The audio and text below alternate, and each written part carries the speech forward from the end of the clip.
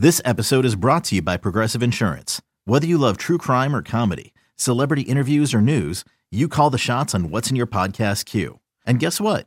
Now you can call them on your auto insurance too with the Name Your Price tool from Progressive. It works just the way it sounds. You tell Progressive how much you want to pay for car insurance, and they'll show you coverage options that fit your budget. Get your quote today at Progressive.com to join the over 28 million drivers who trust Progressive. Progressive Casualty Insurance Company and Affiliates. Price and coverage match limited by state law. When you need mealtime inspiration, it's worth shopping Kroger, where you'll find over 30,000 mouth-watering choices that excite your inner foodie. And no matter what tasty choice you make, you'll enjoy our everyday low prices, plus extra ways to save, like digital coupons worth over $600 each week. You can also save up to $1 off per gallon at the pump with fuel points. More savings and more inspiring flavors make shopping Kroger worth it every time. Kroger, fresh for everyone. Fuel restrictions apply. Most of you guys, all to a man, say that the practices were much more taxing than the actual games were. Everybody that was on that team, we're all alphas. We're all great. We came together as a team to whip the whole world. Game Time with Boomer Esiason. This week's guest is Georgetown Hoyas head coach and NBA Hall of Famer Patrick Ewing. Presented by Geico. As a lifelong Knicks fan, I'll never forget the excitement I felt in 1985 when my favorite NBA team won the draft rights to a certain 7-foot center who led Georgetown to 3 Final Fours and the 1984 NCAA championship. Today's guest went on to become a towering figure in New York sports scene for 15 Hall of Fame seasons, and he is currently the head coach at his alma mater, Georgetown University. It's certainly my pleasure to welcome in my friend, Patrick Ewing. Patrick, great to see you. Welcome to Game Time. Thanks, Boomer. I really appreciate it. It's been a long time. You know, in April, you were diagnosed with COVID-19, and I remember hearing the stories, and I was sending you text messages back and forth. How was that experience, and how are you feeling now? I'm feeling much better now. It was a rough experience. People shouldn't take it lightly. I was hospitalized for 5 days, but then I was able to quarantine at home. And it's not just the fever, the temperature, the blood clot. It's also a mental component to it where, it's not only physical, it's mental. You just don't feel yourself after. And I didn't feel normal until about a month after. Interesting you say that because Cam Newton was diagnosed with COVID-19 for the New England Patriots.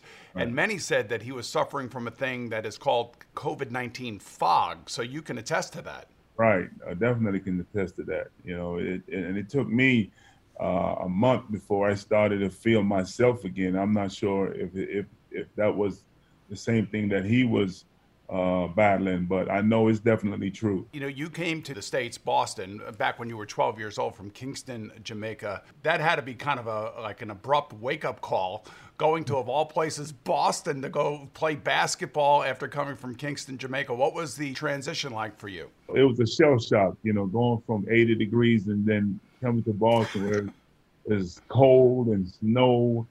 So it was definitely different. I thank my mother, my father every time we talk. Every time I go to their gravesite and talk to them, for giving us the family the opportunity to move to this country and where we were able to make a great life for ourselves. Yeah, I don't think people realize, but your parents really insisted on you becoming educated, that they were disciplinarians in that regard. I know that personally from your story, but tell the folks out there just exactly how much of a stickler they were for you to get your education. Oh, definitely. Coming from the islands, a lot of people were believing in hard work. And my mother, they both her and my father, they never went to college. They didn't even finish high school. So, education was very important to them. They wanted to make sure all their kids went to college and graduated from college. And what's one of the things my mom made me promise that I would finish here at Georgetown and get my college degree. And unfortunately, she passed before she was able to see me accomplish this. But it was very important to them, and it's very important to me. During all of this time that you guys moved to Boston, you dealt with just the amazing amount of racism, and you saw it firsthand and you lived it. What did your parents tell you in regards to dealing with that? You know, the funny thing is I never really brought it up to them. I never told them all the things that I was facing, especially growing, you know, coming to Boston in the height of busing. You know, that's when they started, you know, busing kids from the inner city into the suburbs of Boston to go into the supposedly better school system. But just playing out in those suburban state areas of Boston, just hearing all the names and all the different things that were shouted to us, our bus being bricked, our tires being slit. It was rough, and it also helped to, you know, shape the person that you are. Yeah, well, you certainly stand tall, Patrick, in regard to that. Welcome back to Game Time, everyone, where we are joined by the great basketball legend Patrick Ewing, who just told us one of the first times he experienced racism was when he moved to Boston. But the names that they called us, and I just used it to fuel myself to be better. And Patrick, we just touched on this, and who better to speak to where we are today in 2020 and how our athletes are dealing with racism and the George Floyd death up in Minneapolis. I'm just trying to think, for you standing in front of your players at Georgetown, trying to explain all of this to them, what is your message to them? One of the things I try to talk to them about is that if there's going to be a change, their generation is the one that's going to change it. You know, they have to, you know, use their platform to fight for their rights, to fight to try to end racism and systematic racism in this country, not only in this country, but also in the world. But they just have to continue to use their platform while being safe, while making sure that they're not doing anything that's gonna you know, put them in harm's way. But just using their platform to show the world that it's time for a change. Do you ever share with your players your personal journey and what you dealt with while you were in high school and all the just disgusting parts of racism? Sometimes we talk about it, but you know, I try to put that in the back burner and just talk about, you know, what's going on now. It's time for this to stop, and it's time for you know, not only, you know, people of color to take up the mantle, but also everyone. And that's the thing that I liked about all the things that were happening. It wasn't just people of color that was out there fighting for these rights or fighting for the change. It was everybody. People from all different walks of life was out there fighting for it. And that's the only way that there's going to be a change in this country. You know, I remember back when you, Magic, Larry, Michael, Isaiah, all the great players of the early 80s, late 70s were bringing the NBA back to the forefront because David Stern made you guys all into stars and knew that in order to get the eyeballs to the TV was to actually accentuate the stars of the league. Now the stars of the league, which are making $40 million, I might add, thanks in large part to you guys, are using that platform politically. Do you think that you would have done that in this day and age? You know what? I'm not sure if I would have done it, but I applaud those guys. I applaud LeBron for stepping up and speaking out and all the different things that he's doing. The things that are going on in society, you know, we have to stand up. We have to, you know, make it known that we don't appreciate all the things that's going on and continue to fight. Well said. You can't with a shot blocker like Ewing take so much time. Doherty to Black. The time, 18. Shot, Jordan. Michael Jordan. One of the most famous images in college basketball history is when Georgetown coach John Thompson consoling Fred Brown after his bad pass cost the Hoyas a chance to win the 1982 NCAA title game against North Carolina. Another memorable moment occurred 2 years later. This time, Thompson's arms were spread wide apart, and there was a look of joy on his face as he embraced Brown following the championship victory over Houston. This past August, unfortunately, John Thompson passed away, just 3 days shy of his 79th birthday. And Patrick, I know that this was a towering figure in college basketball, but he almost was like a second father to you. Why did you choose Georgetown? Was it specifically because of John Thompson? Yes, it was specifically because of John Thompson. I thought that all the other schools that I chose to visit, I would have gotten a good education there, and I would have been a great player there. But I chose to come to Georgetown because of Coach Thompson. He's somebody that looked like me. I love the way that he carried himself. I love the way that he spoke. And I thought that he was someone that I could emulate as I continue to grow old. Did he ever put you in the doghouse, the John Thompson doghouse, or were you above all that? Everyone gets in the doghouse. Look, I'm still waiting for him to open my door and coming in and cursing me out as he always does. No, he was a great man. He was a father figure, a role model. He's somebody that I cherish. Our relationship grew over the years, and he will be definitely deeply missed. I know you replaced his son there as head coach of Georgetown. Did you reach out to John, or did he reach out to you? And had you considered taking Georgetown if he didn't? I did not. I wasn't thinking about coaching here at Georgetown until Coach Thompson reached out to me, and I told him, I said, Coach, they just fired Little John, and he's like, Patrick, we need to have a member of the family at the helm, and I'm part of the family, and I listened to what he had to say.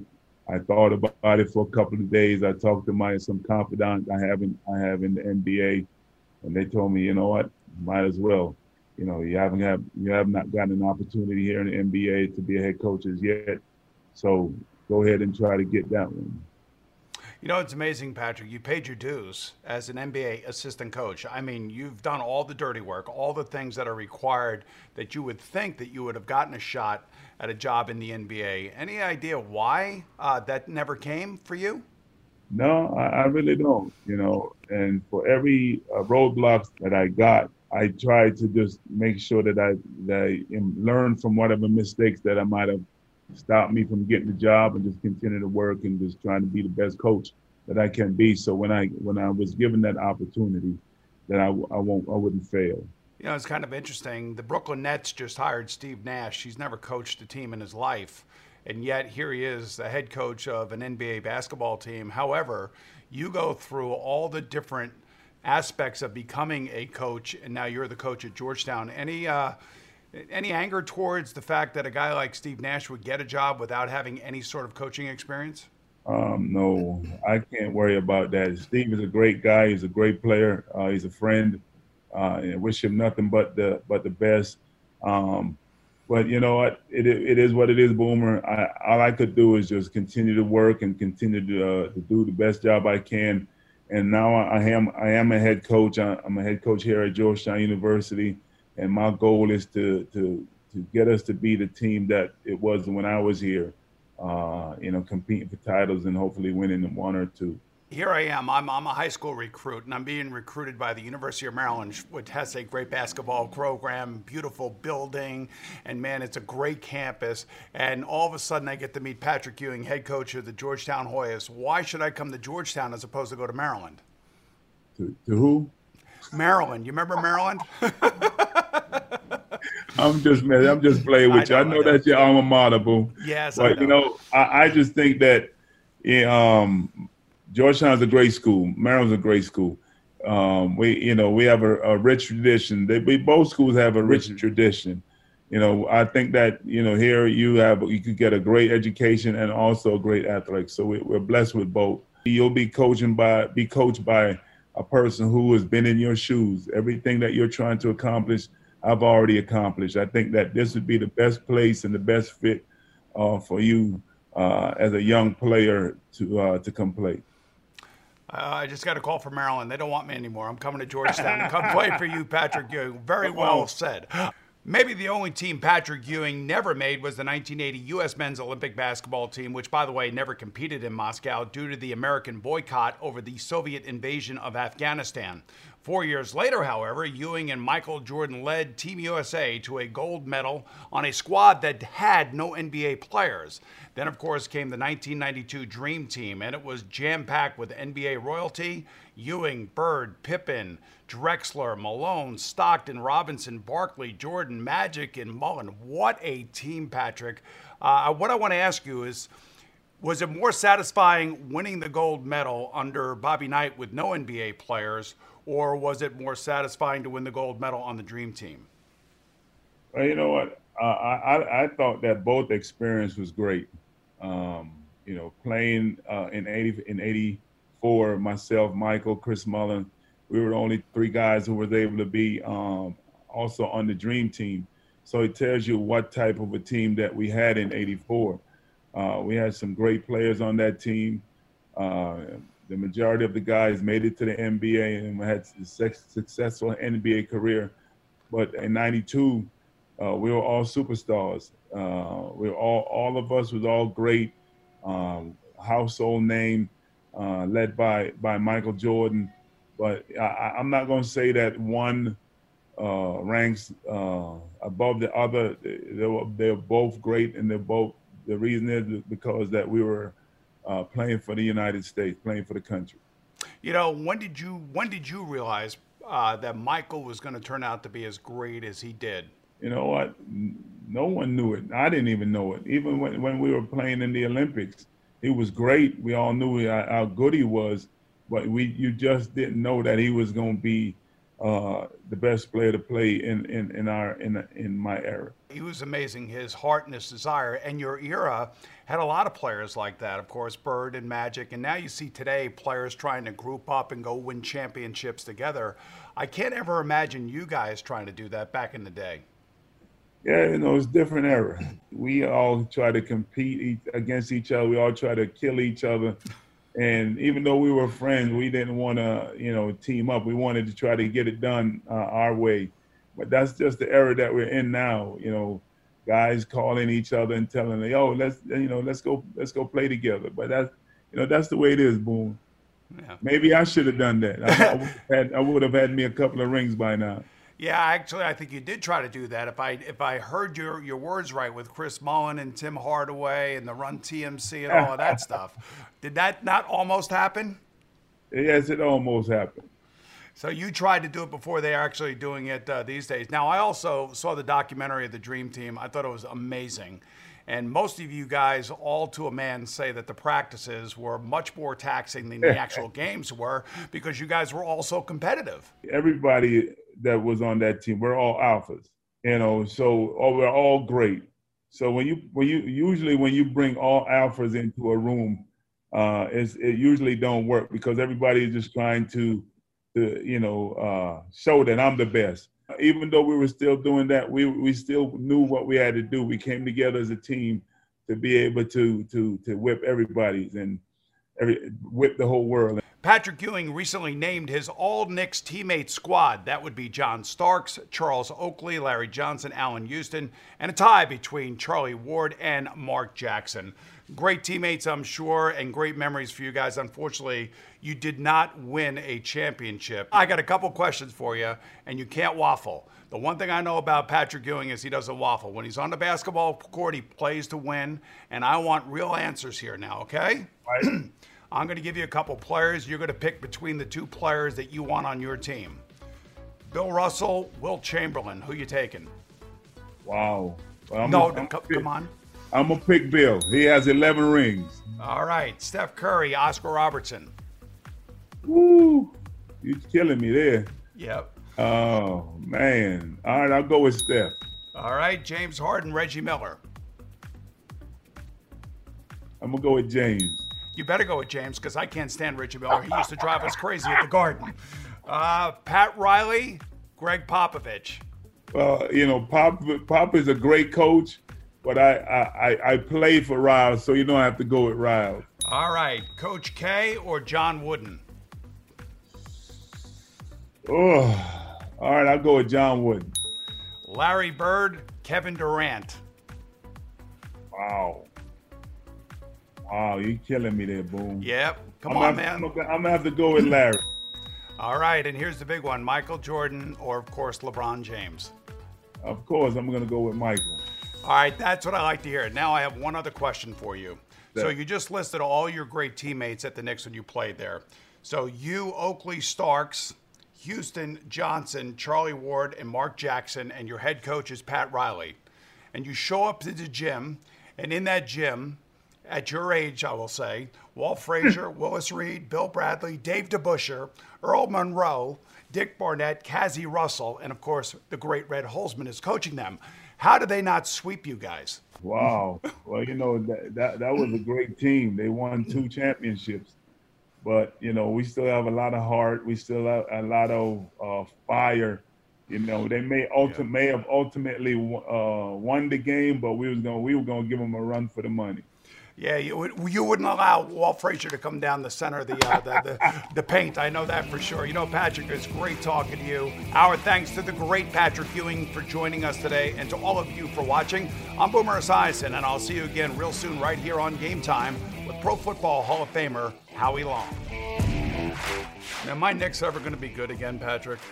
I'm hoping so. My friend Tom is the coach there, so I'm hoping and praying that it works out for them. I hope so, Patrick. I hope so. Me too.